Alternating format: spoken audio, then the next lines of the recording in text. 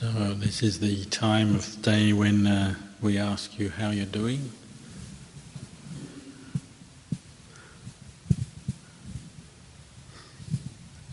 Is everybody able to bear with it, be with it, stay with it?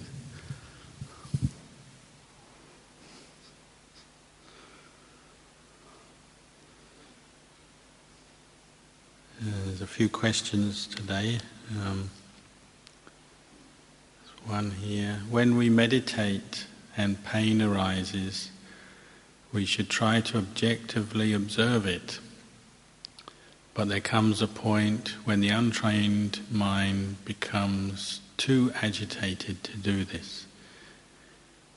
If we take the same principle into daily life, there are things that arise that cause us stress and pain. Again, we can try to objectively observe, but at some point it is better to try to change these situations. Can you please talk about knowing this point at which it becomes wiser to change rather than grit our teeth and put up with things? It's a good question. I think everybody probably thinks about this.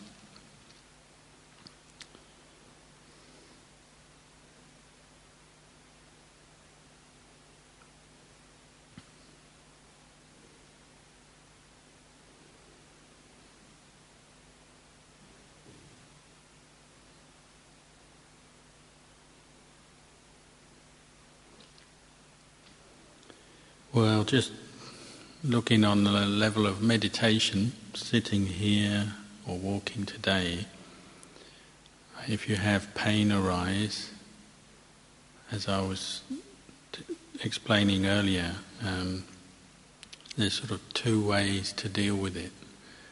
One is actually just ignore it and go to the breath until you get to the point where the mind is so happy and content to be with the breath is more interesting than anything else, and then the pain you might just not notice it anymore, or it doesn't bother you. You might be able to just quietly tolerate the pain, or it might just disappear. That's one way. But as the question says, sometimes mind isn't ready to do that, can't ignore the pain, and the pain keeps drawing our attention. So then you can also use wisdom, use your intelligence to investigate the pain, meaning you actually put your attention on the pain, and probably you can't do anything else, you keep noticing this pain, but try to start investigating it, meaning asking yourself questions. Where is this pain? What is the nature of this pain? Is this pain constant? Or is it changing? Like sometimes you have a pain and it comes and goes, or it gets bigger, gets smaller. You can ask, where is the pain? Is the pain in the bone, or in the skin, or in the flesh, or the blood? And those things don't really know anything. Then who knows the pain? The pain is known by the mind. So we have the mind, and then the pain, and then the body. As you investigate like this, you're becoming more familiar with your pain. And obviously you might not be able to do this for too long before you start becoming restless and agitated. It's too much. But if you at least have a go, you find pain can be a lot more bearable than we think. And by investigating it, actually making it the centre of your attention, looking at it and learning from it, you're separating out between the pain as an experience, just the feeling, that feeling of pain, and then the mind that knows it, and then what you think about it, your reaction to it, which will generally be one of not liking it. And you'll see that these are different aspects of your experience. When you're not very mindful and you don't investigate, probably just pain immediately brings up a reaction of dislike, and you just want to move or get rid of the pain, which is quite understandable. But you don't learn much when you do that. But when you mindfully start investigating pain, you're starting to see that your reaction and your view towards that pain can change as you grow in mindfulness and wisdom. Some people even can find that their pain, the sense of ownership of the pain, and my pain, changes as they start looking at the pain. And little by little, maybe at first you can only do this for a few minutes and then it's too much, the pain, and you just have to get up or move or change posture. But if you meditate regularly, then you'll get used to looking at pain and learning about it, and you might be able to get to the point where you can just see pain as pain in itself. It's just one phenomenon, one experience. And the mind that knows the pain is separate from it. There's the knowing and there's the pain, and you start seeing the relationship, but seeing actually, this pain is not really the same thing as that which knows it. This is a subtle point, but meditation starts to reveal this to us, show us this. And the result is you become more peaceful with your pain, more tolerant of it, because you're getting to know it as it is and seeing it as it is without just reacting to it. And without letting your prejudices or the judging mind take over. When you have not much mindfulness or not much wisdom around pain, the fact that you don't like pain means that you immediately react against it. So you say, I don't want this. And you'll quickly move away, or it'll even put you in a mood. You say, I've got this terrible pain, and so I feel depressed or unhappy. But as you start to investigate with mindfulness, maybe that tendency to prejudge your pain, react against it, and suffer because of it, and reduces, it diminishes. You actually become more at ease with pain. And if it's pain that you can't get rid of, because there's pain that is just simple pain, like you've been sitting a long time, so your leg aches. It's one kind of pain, but then there's other pain to do with illness and injury, which we can't get rid of. Whether you meditate or not, whether you're sitting or walking, whatever it might be there.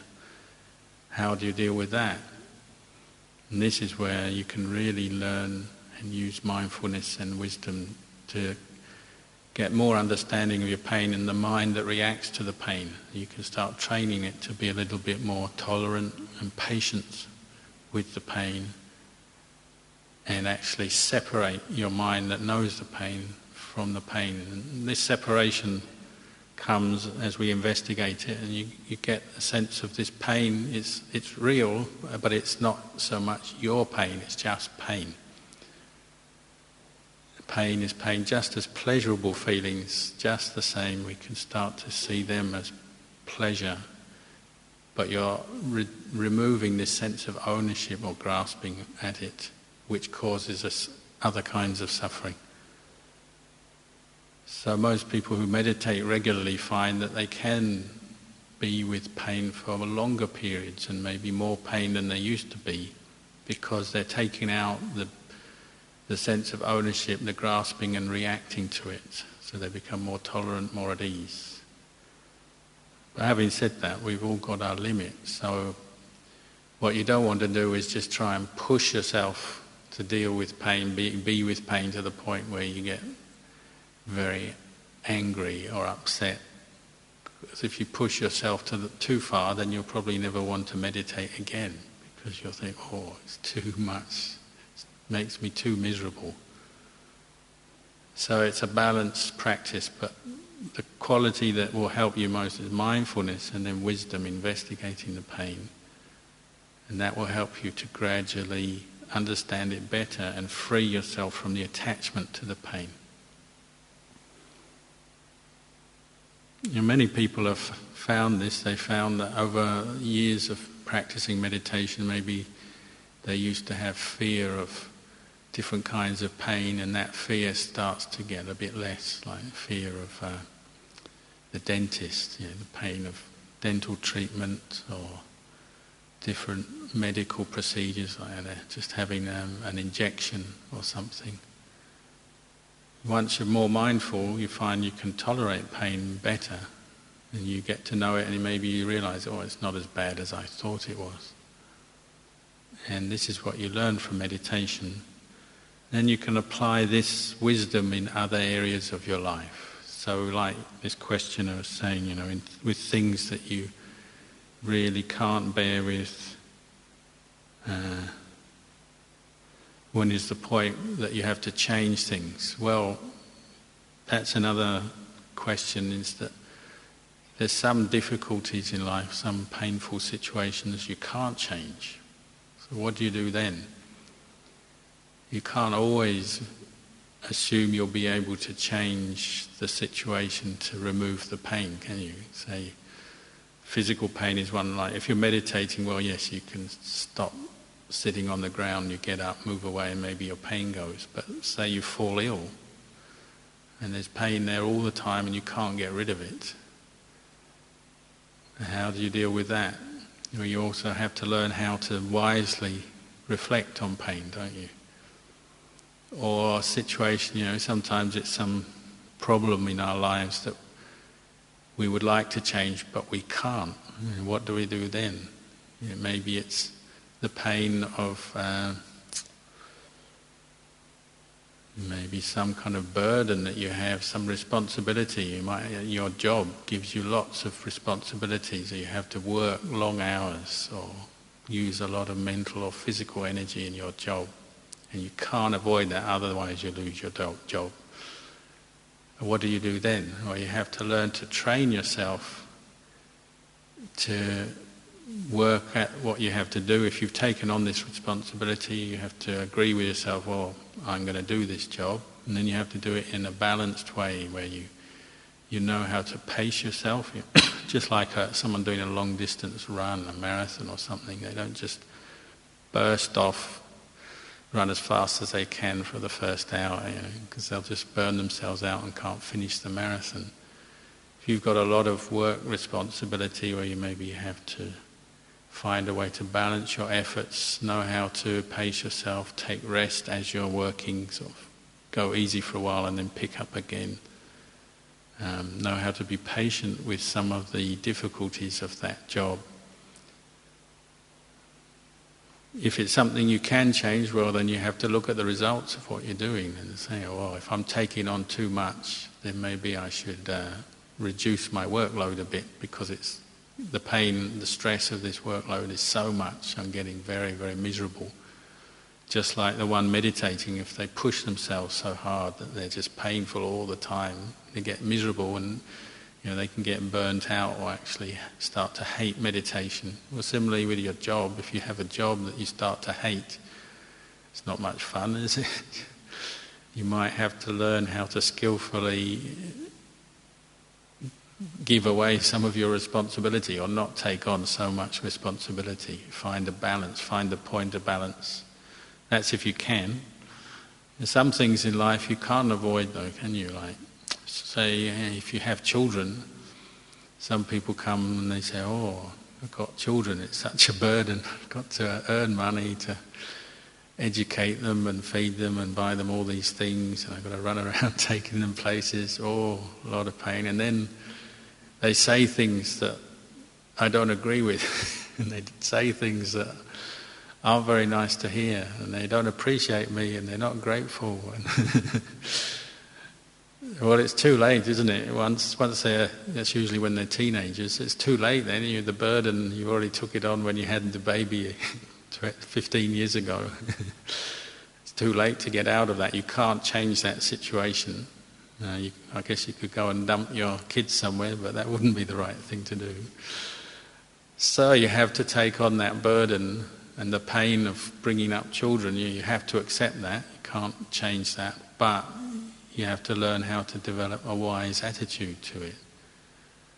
And if you develop mindfulness and wisdom around a problem, if it's bringing you suffering, you're willing to look at it more deeply, willing to learn from it, what you're doing is you're starting to get through some of your delusions and these prejudices and reactions. Like if say it's your kid, they keep saying and doing things that you disagree with and it causes you pain. Well, instead of just always getting angry and complaining about them and arguing whatever, which will probably do neither of you good, you maybe have to sometimes sit down and look more deeply. Why is my kid doing this? Why do they act in this way? Why don't they listen to me? And as you do this, you're investigating and becoming more aware of the problem. Well, you generally become a little bit more compassionate and more tolerant. And just like the meditator who, starting to investigate pain, they start to be able to understand their own pain better, then they can actually live with it, be at ease with it, and be with it longer. Well, say you had a kid who was causing you a lot of problems. Once you start investigating them, in a sense, you become more aware of, well, what are their problems? Why are they acting in this way? Why do they speak in this way? Why do they act? And then also maybe looking back, or maybe is there something I'm not doing right? You maybe look back and you think, maybe I could change the way I speak to them or do things a little different. The more you investigate, contemplate the problem, get to know it, the more a sense of understanding grows and the easier it is to deal with that problem, and maybe it just disappears altogether. Maybe you just start to listen to them more, try and find common ground, talk to them more, try and get to know them better, what's causing them to act in the ways they do if in such a situation. And over time maybe the problem starts to get less of a problem. Your life is like this. If we're willing to learn from the situations that cause us pain and suffering, that's where we actually get wisdom. We grow from that. If we're always trying to avoid pain and suffering, then we tend to remain stupid because we're not actually learning why we suffer. We're not getting to the cause of it. Right? This is a point monks understand very well, because in a monastery there's plenty of things that bring up some difficulty or pain, and you're not always able to get out of it. Just the lifestyle of a monk, you only eat one main meal a day. So every day you experience a hungry stomach, at least usually just in the morning when you're hungry, when you haven't eaten since the day before. So you have the pain of hunger. But over time you start getting used to that and investigating it, and you say, it's bearable. You're not going to die just because you haven't eaten for a few hours. And by getting to know it with mindfulness, then it becomes much more tolerable and bearable, and you understand it, and it's less of a problem, or becomes no problem at all. Or sometimes as a monk you're tired, like here we might have a morning meditation, you have to be in the hall by 5 a.m, so you have to get up at 4 a.m. maybe. If you live on the hill, we live in kutis, up on the hill, you have to get up early, maybe it's cold and wet, you have to come down. At first you might think, this is painful, this is difficult.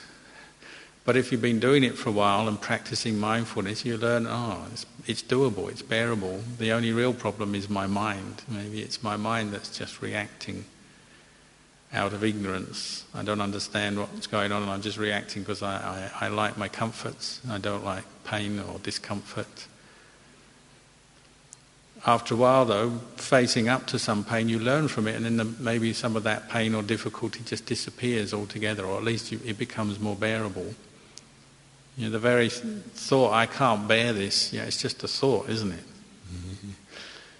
If you've got some kind of difficult situation you can't get out of, why make it worse by complaining in your mind about it, saying, I hate this, because that doesn't actually change the situation, does it? And it's just a thought that you're adding on to the situation. I can't stand this person anymore. I can't stand this situation anymore. It's just a thought.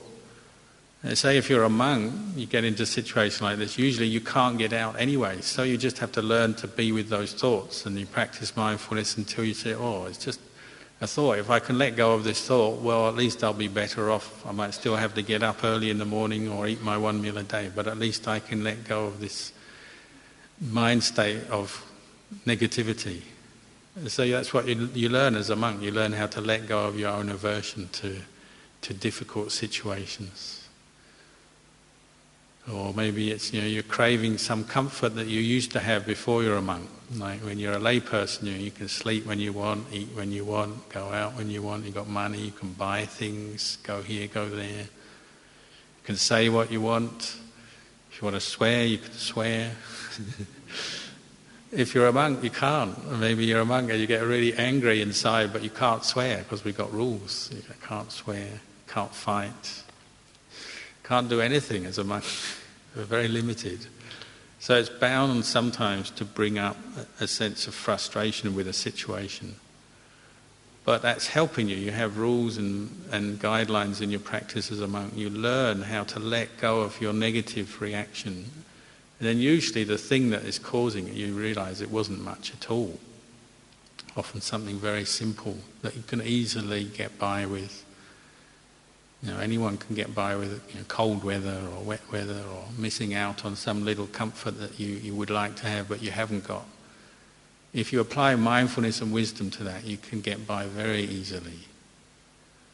But when we lose our mindfulness, then even the smallest little thing becomes a big thing in our mind. It becomes a big problem. Like I was talking about this the other day. My family members rang up from Europe. They live in the UK, and all the aeroplanes stopped working for a whole week. No flights. My brother and his family are on holiday in Spain. Can't get back home. Unexpected. Difficult situation. You can't change it either. You can't make the planes fly because they're grounded and that's it, finished. So you either make the best of your situation or you suffer. Unfortunately, my brother doesn't meditate much, so he was suffering quite a lot. Complaining about the air company and this and that and whatever, volcanoes. But my mum, she was at home. My mum does meditate. She's going on holiday to Switzerland. Her best friend lives in Switzerland. She's going on a flight to Switzerland, but has to wait because the flight's delayed. But my mum meditates, so she said, I think this is teaching us something, isn't it? I said, yes, Mum, this is teaching us impermanence, the unpredictability of life. So meditation helps, doesn't it? If you meditate, you get used to facing difficult situations, painful situations, not getting what you want. You get used to that, and you get used to letting go of your negative reaction. And then the situation becomes quite easy to deal with often. And my brother, a few more days in the sun, what's to complain about? My mum just postpone it for a week. I can still go on. My mum's retired. She's 80 years old, so it doesn't really matter whether she goes this week or next week. It's much the same. Yeah, these little things in life which you could make into a big cause of suffering, if you get the right attitude and watch your mind, you can let go within a situation that you can't change. Obviously, if you can change a difficult situation or painful situation, well, sometimes that's the right thing to do as well. It's not that you should just grit your teeth all the time. But usually we do it too easily and too quickly. And if you're always used to changing what you don't like, then you'll suffer all the more, won't you? Because you always think of changing what you don't like. Everything that comes up you don't like, you just want to change, becomes a habit and you suffer easily. Because if you develop some patience and then learn to mindfully look at what's happening more closely and look at your reactions and see how you can actually let go of them, well, you're doing yourself a lot of good. And you can apply this all the time in life. This is just what meditation teaches us to deal with difficulties and pain.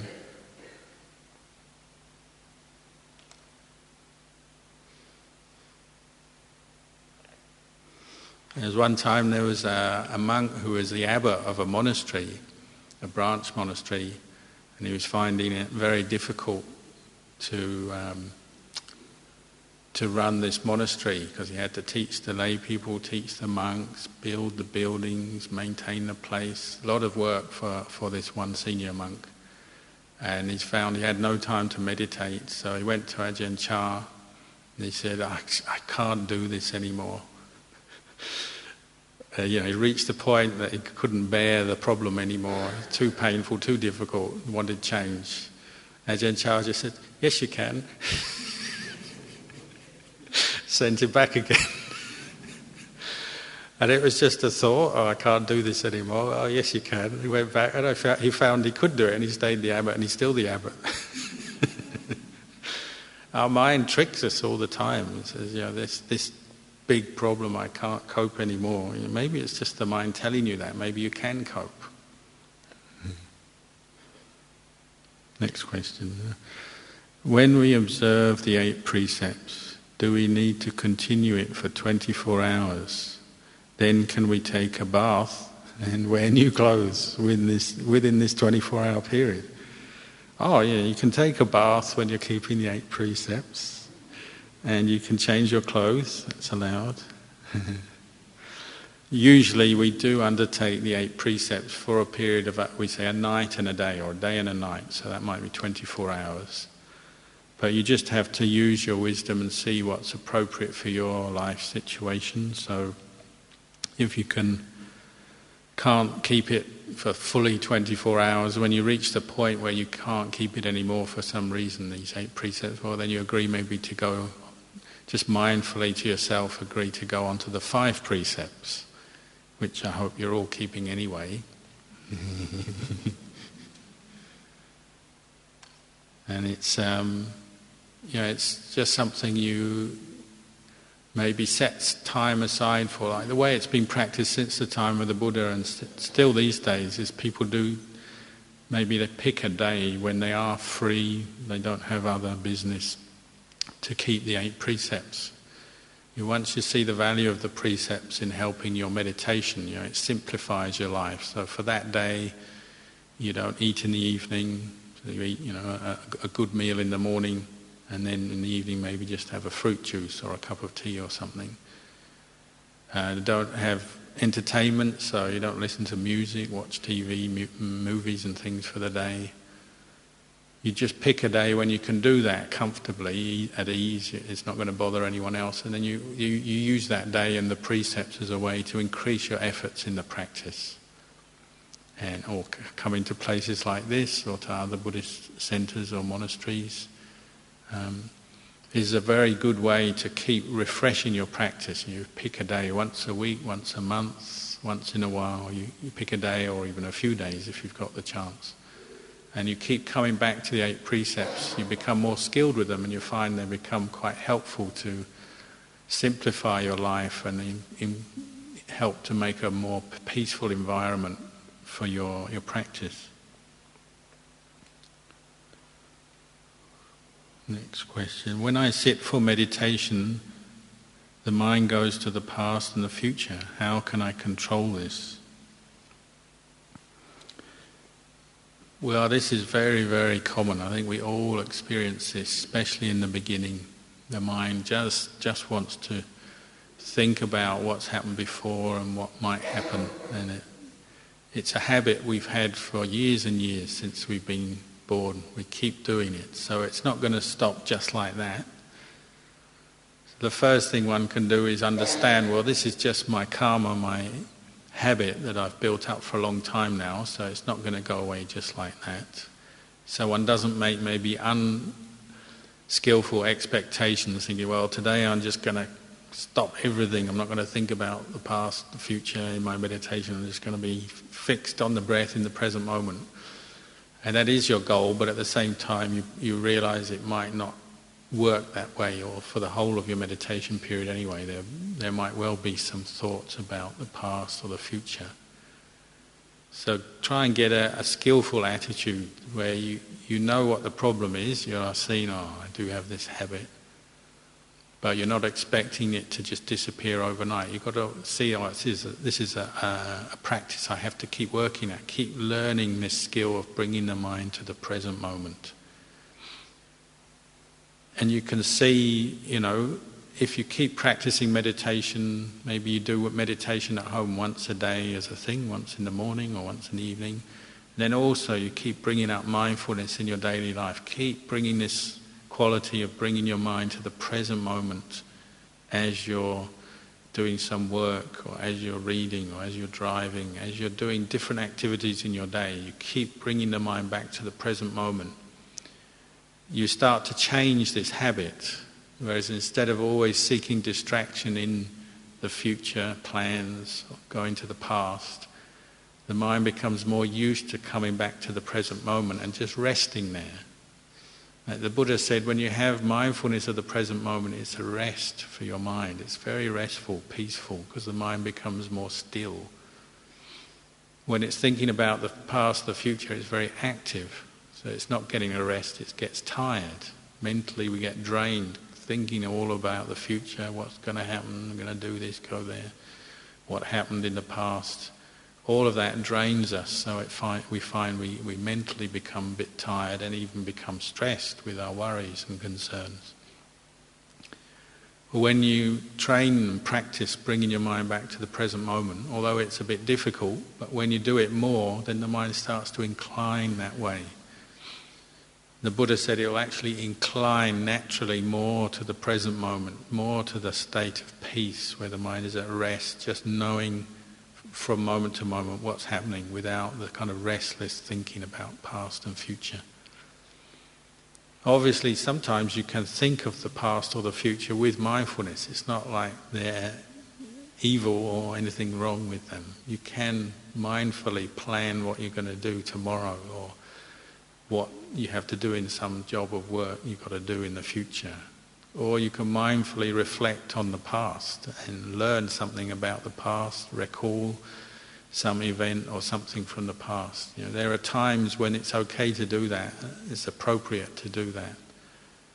But I think what the question means is that kind of habit where the mind is always just going over the place, to the future, the past, and you can't control it. So that's where you keep learning to come back to the present moment in your meditation and then just in daily activities. And over time it becomes more natural. You might find just automatically your mind goes to the breath sometimes because you've been practicing this for a while. Automatically the mind just wants to rest in the activity that you're doing right now. It might be, you're walking down the road and you're just quietly walking, and you're walking and you're not looking for anything else other than just walking down the road at that time. That's when your mind is actually inclining to the present moment. That's the result of your meditation. It will come up sometimes. Then there'll be other times when the mind is very uncontrollable, restless, all over the place. At those times you have to be patient. And you just set your target. I'm just going to keep watching this. I can't stop it. I can't stop my mind thinking all these thoughts about the future or what happened yesterday or the last year. But I'm going to watch these thoughts. Going to keep half an eye on them as the mind keeps thinking them. So you're gradually bringing up the level of your mindfulness as you're caught into this uncontrollable, restless mind state. And you'll notice, every mind state, however restless it is, you might think for half an hour the mind is just going full on, planning, scheming, worrying, whatever it may be. But if you are willing to be patient with it and just keep watching it, after a period of time, however long it may be, it will change. The most powerfully restless mind state, eventually it burns itself out. It'll change, it will calm down and move on to something else. Through different causes and conditions, we'll let that mind state go and we'll move on to something else. If you've been practicing mindfulness, kind of following along, watching this, you'll notice, that restlessness is gone now. I'm free from it. And if you're mindful at that point, you'll gain some understanding there, because you'll see, even the most restless, uncontrollable state of mind still is impermanent. It changes. It's not sure. It's not going to be there forever. If you've done that a few times, then it happens again. Straight away, even though you can't stop it, this isn't going to last forever. I can't stop myself thinking these thoughts, just going on and on and on. But I know it is going to change. It will stop. And you learn that way and you become wiser. And as you become wiser, this gradually undermines the habit of this uncontrollable thinking. So it becomes less of a problem. You worry less. You get caught into distracted thinking less. And gradually you come back to the present moment more and more quickly. It doesn't take so long. It's a matter of practice. Just keep inclining to the present moment and that will become what the mind gets used to.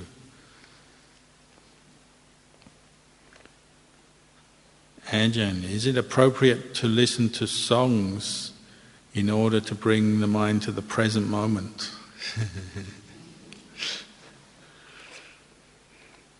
Well, songs are usually pleasant sense contact on the ears, aren't they? That's why we listen. But part of the pleasure is it's taking us away to some mood.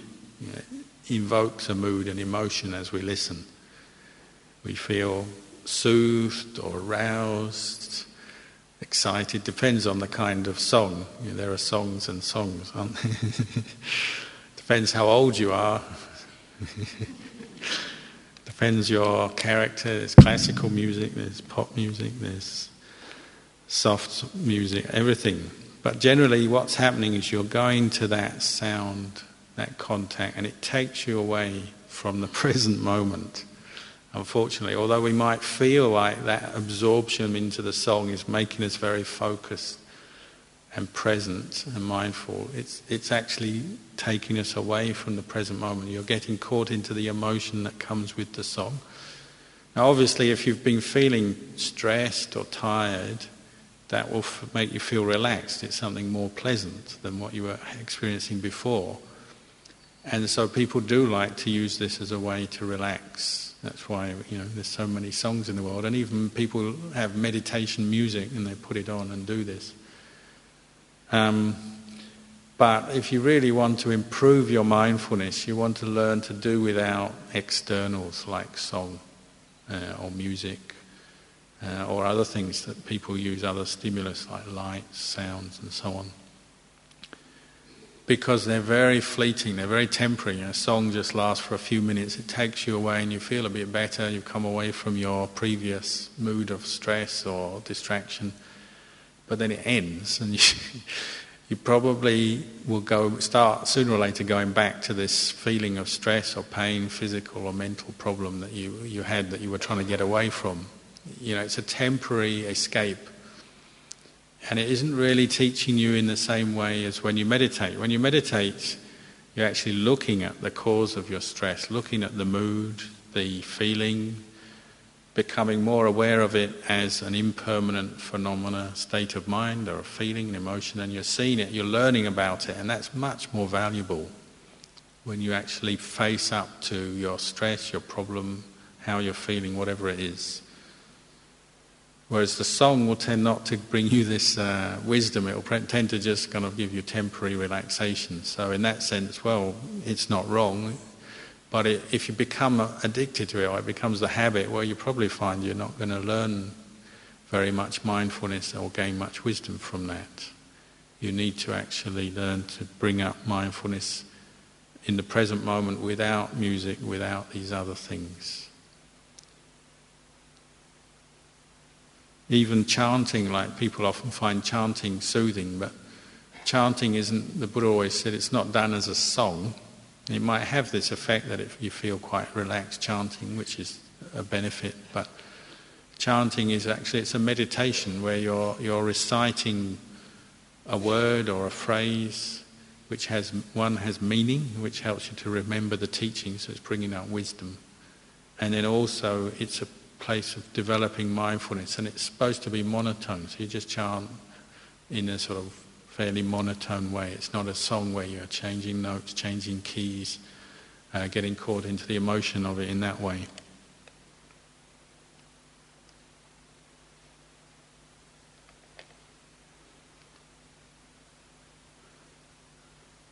Ajahn, walking meditation is most beneficial.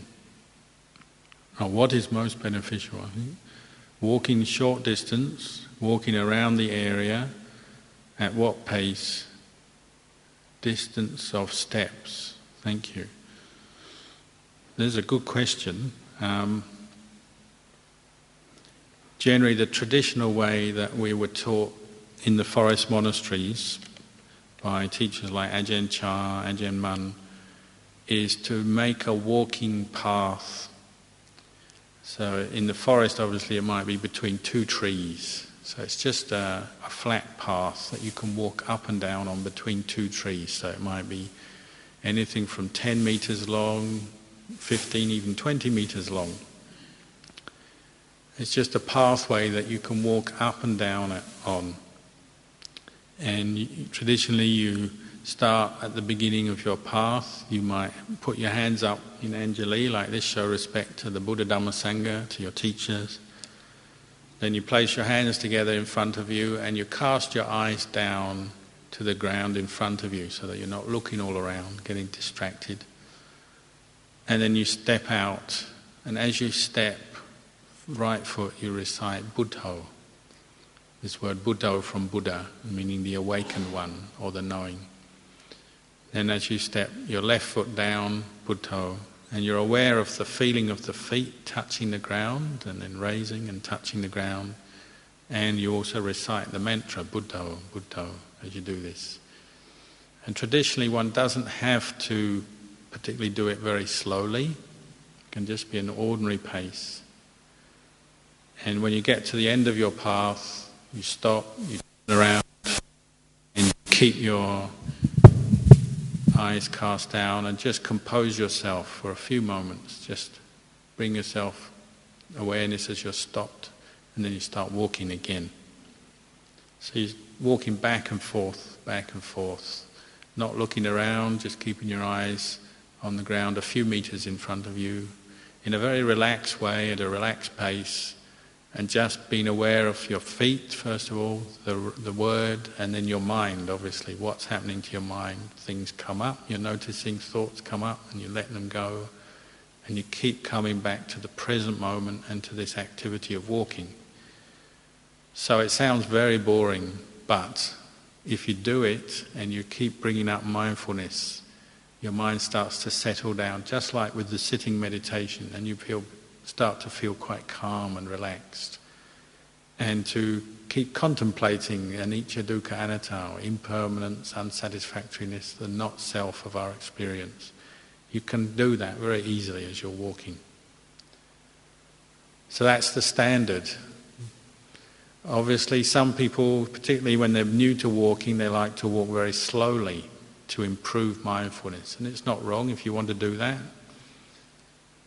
Some people like to walk fast, though they're quite rare, but monks often, they walk a lot, and sometimes they learn to walk meditation quite fast, back and forth, back and forth. And that's not wrong either. You just learn what works for you. There's one issue, though, with the walking very slowly, is that it can become a habit, so that you only feel you can be mindful when you're walking slowly, and then what do you do when you're walking at a normal pace in the rest of your life, daily activities? And walking meditation, one of the reasons we do it is because it develops quite a firm state of mind where you're aware of, even in this movement, you're still mindful and you have concentration. And that's very useful because the mind becomes very firm, and then you go off and do other things after you're walking. You know, maybe not at a time when you have time to sit meditation. Maybe you have to go off and do some work or have a bath or eat a meal or something. But this sense of mindfulness goes with you because you've been developing it in the walking posture. But then if you've been doing a very slow kind of walk, maybe you have to go off and do some activity where you can't be slow, and then you might find it difficult to be mindful when you can't be slow.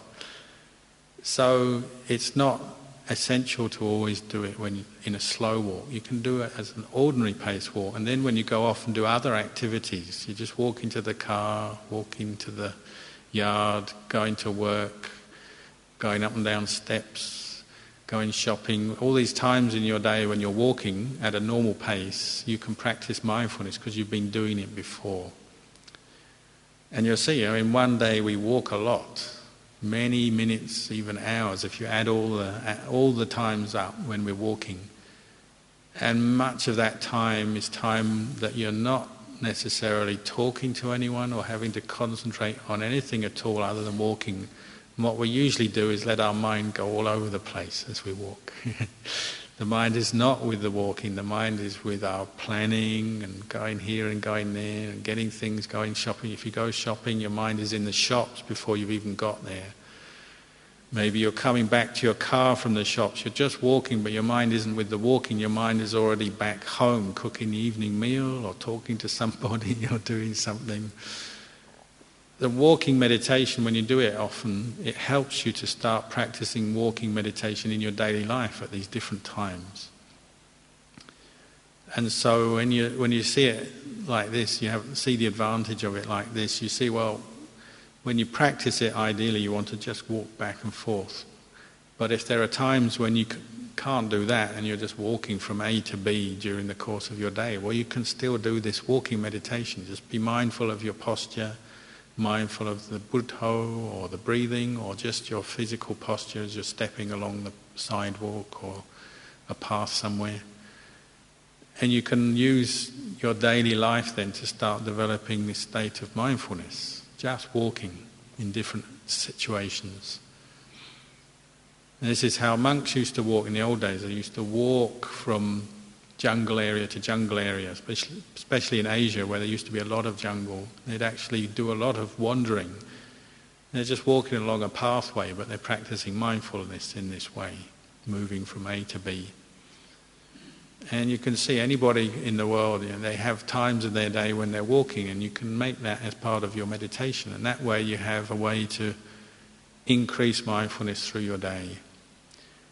So even when you can't walk back and forth, if you have to walk around a park, say you have kids or family members and you take them for a walk, maybe your kids are playing, but you're just quietly walking meditation next to them. You're still with them and you're walking the same place, but you're doing your meditation. You keep one eye on the kids and they're doing their thing, playing, running around, whatever, but you can do your walking meditation at the same time. Or you're walking for exercise. People like to go and walk around a sports oval or in the park or around the block. You can do walking meditation as you walk for exercise. So once you get the hang of it, then you can see, there's a lot of opportunity to develop mindfulness in the walking posture.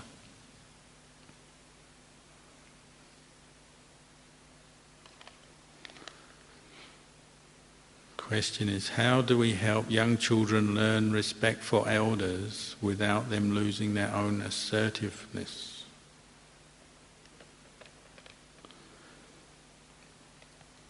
Well, I think it's about, if you practice mindfulness and developing your ability to reflect on situations, and this is what you can teach kids, how to be mindful in a different situation. The quality of mindfulness and then the reflectiveness, the ability to use your intelligence to contemplate something, you can start to train them in knowing time and place. So there's a time in life where you might have to be assertive, and then there's a time where you have to show respect, isn't it? I mean, we know this partly anyway, but sometimes the boundaries get blurred. So say you're at school and the teacher is telling you something, that's the time to be respectful and listen and give them the respect because they're your teacher teaching you something. And if you're just being disrespectful, playing around, talking, ignoring them, well, they'll get upset because you're being disrespectful. The rest of the class is affected and you personally might end up even punished. So, you can teach them that, can't you? Teach them about time and place. When is the time to play? When is the time to be respectful, listening to a teacher, say, or at home? When is the time to be assertive? When it's the time to be respectful? You teach them the boundaries. It depends on the age of the child, I guess. If it's a very small child, the boundaries are quite tight because they don't know anything yet. And you say, basically, it's do what your mum and dad say all the time. When they're very small, you just say, do what I say. Because they don't yet understand a lot. And you just have to say, listen to your parent, do what your parents tells you, because I'm protecting you, I'm helping you learn, I'm helping you do everything you need to do. And you explain to them to some extent. You say, you have to listen to me, you have to respect me, because you don't know yet. And maybe you point out the consequences sometimes of being disrespectful when you're very small. You say, well, what happens to very small kids when they're disrespectful? And then they don't listen to their parents. Well, they make mistakes, and those mistakes can be very dangerous sometimes. You can run out in front of a car, or put your hand in a naked flame, or do all kinds of silly things and cause yourself grief and other people grief. So you might explain to them sometimes and say, oh look, you really got to listen to your parents because you don't know yet what's right.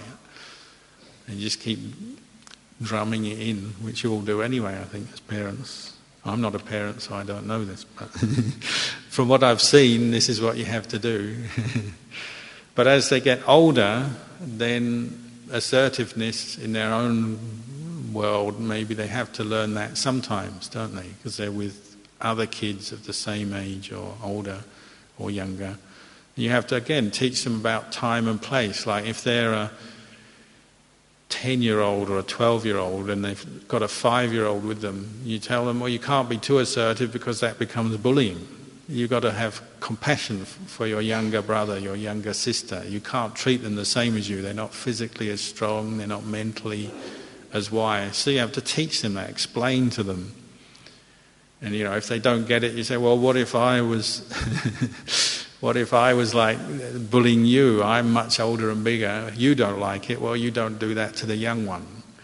So there's a time and place to be assertive. But if it's with someone their own age, same size, same age, where you say, oh, well, sometimes you have to be assertive if somebody is being, acting inappropriately towards you. They're bullying you or acting in a selfish way. Sometimes it's correct to stick up for yourself, put your point of view, tell them what's right. If you're sure that what they're doing is wrong, maybe it is appropriate.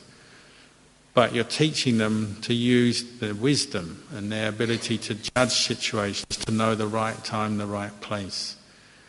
And part of this you get through karma, understanding karma. Like if you understand karma, you can pass this on to your kids. So like you tell your kids, if you're doing things which cause you pain and suffering or other people pain and suffering, why do it? It's not worth it, is it? It's not in your interest to do that. That's what we call bad karma. Don't make bad karma because you suffer and others suffer.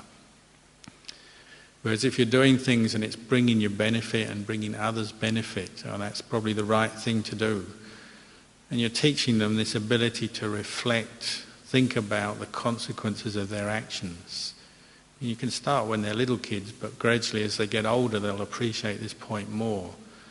And you're teaching them just basic things like, respect for other people's property, respect for other people's space, respect for older people. If they're very old, you have to teach them, these very old people, once they were our parents, or they helped us in these different ways. Now we have to look after them because they're getting older, they're not so strong, they need some support. You can teach them these things and teach them about karma. So if you're very selfish and you never think of anybody else, only want the world to go according to the way you want, you'll end up with no friends. And you'll end up with no one respecting you because you're selfish. And you teach them these in this way about karma. If you do this, then they gradually might get the point. Little by little they become more aware of their actions and the consequences of their actions.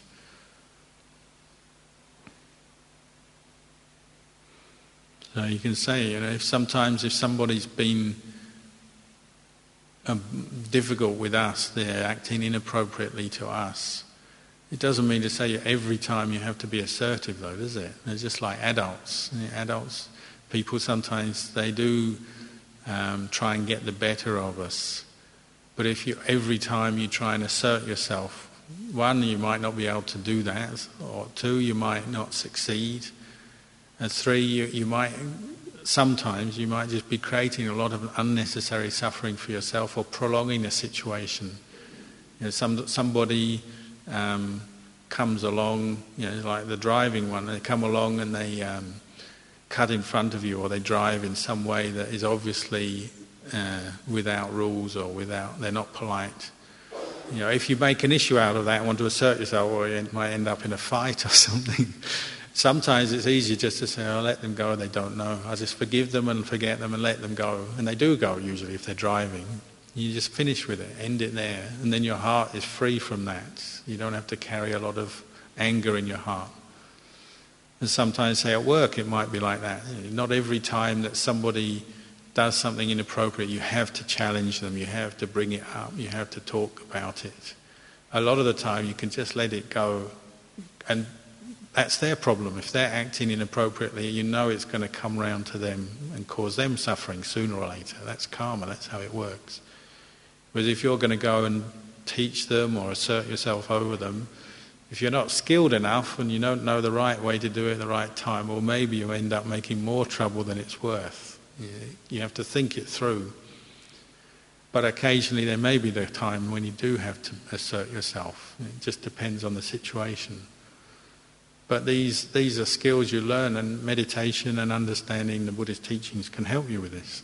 You become a little wiser, and you realize a lot of the time you can just let go and let other people take care of themselves, and you just make sure you take care of yourself and do what's appropriate for you. And then when you've learned that, you can pass that wisdom on to your kids, I think.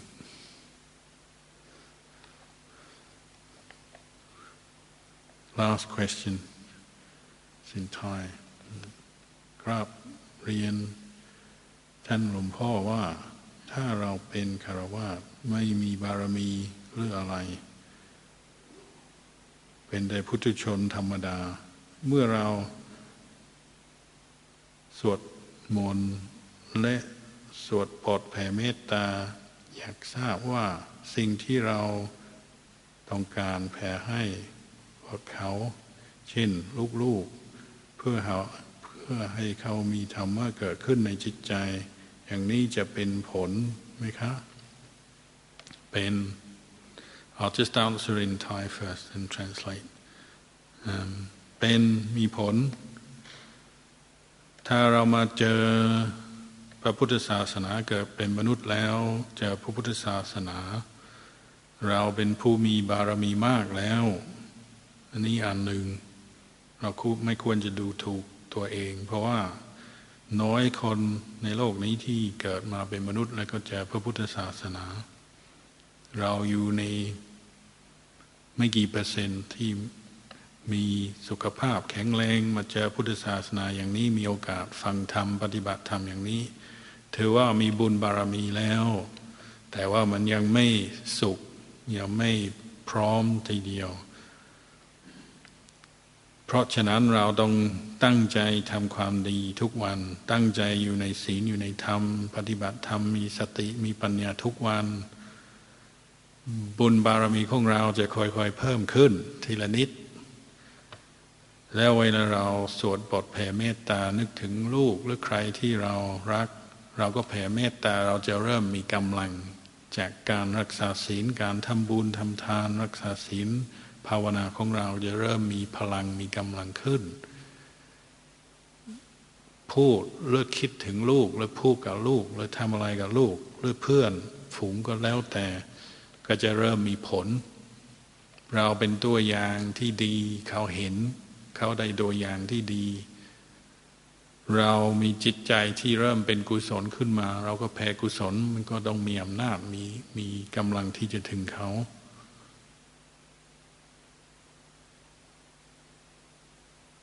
แต่ว่าอันหนึ่งเรามีลูกเรามีเพื่อนเรารักเขาถ้าเราไม่มีสติปัญญาทันเขาจะเป็นโทษแก่เราด้วยเพราะเรารักเรามีอุปทานเพราะฉะนั้นพระพุทธเจ้าให้เราสวดบทแผ่เมตตาลงท้ายที่อธิบายตอนบ่ายเรามีกรรมเป็นของตนมีกรรมเป็นผู้ให้ผลมีกรรมเป็นที่กำเนิดเป็นที่พึงอาศัยคือคนแม้แต่ลูกเราก็ดีเพื่อนเราก็ดีครอบครัวญาติพี่น้องก็ดีแต่ละคนมีกรรมเป็นของตนเราก็หวังดีต่อทุกคนแต่ว่าเกิดเขาทุกข์ขึ้นมาเราจะทุกข์ด้วยไหม ถ้าเรายังอุปทานยึดอยู่เป็นที่รักของเราเราก็ต้องทุกข์ไปด้วยยิ่งยึดกี่คนเราก็ยิ่งทุกข์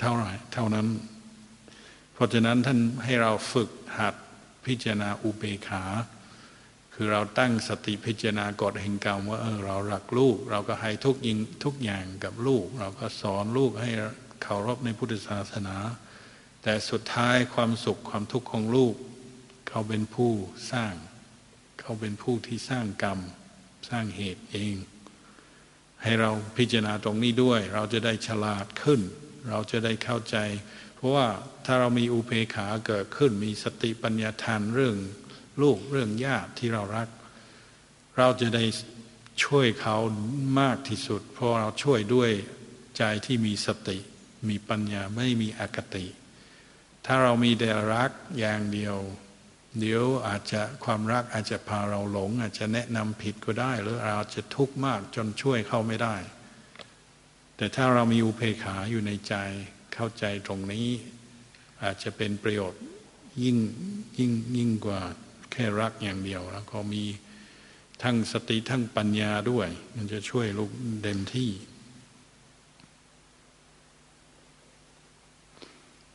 There was a question just about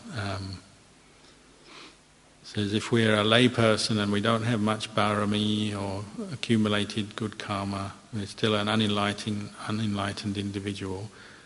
When we chant spreading metta to our family and friends, will they receive much from us? Will it have much real effect?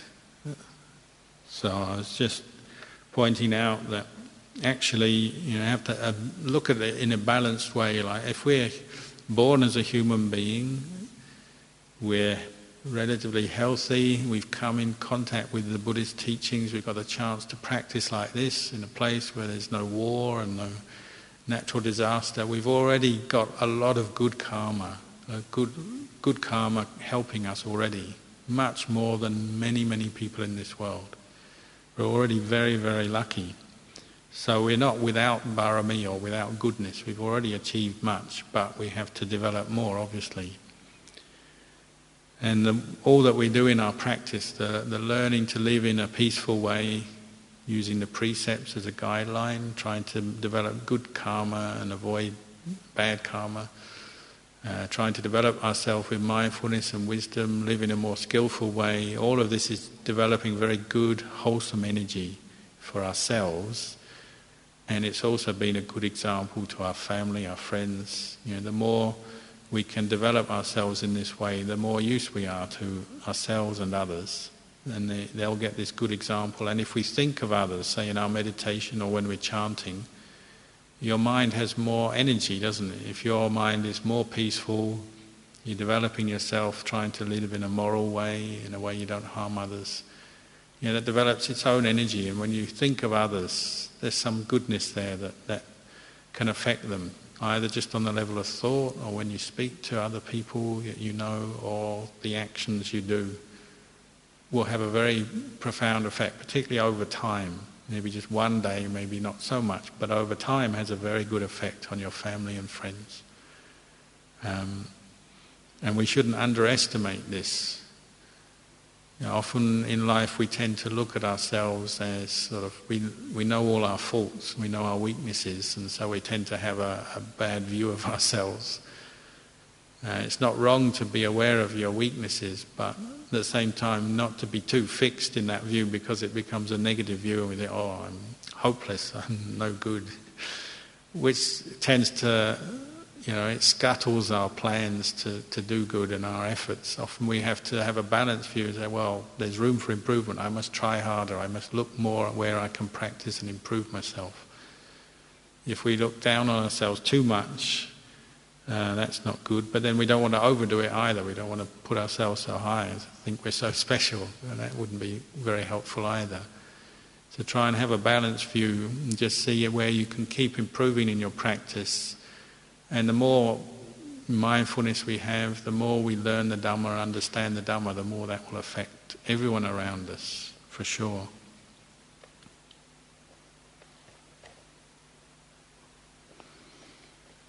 So we've reached the end of the question and answer period.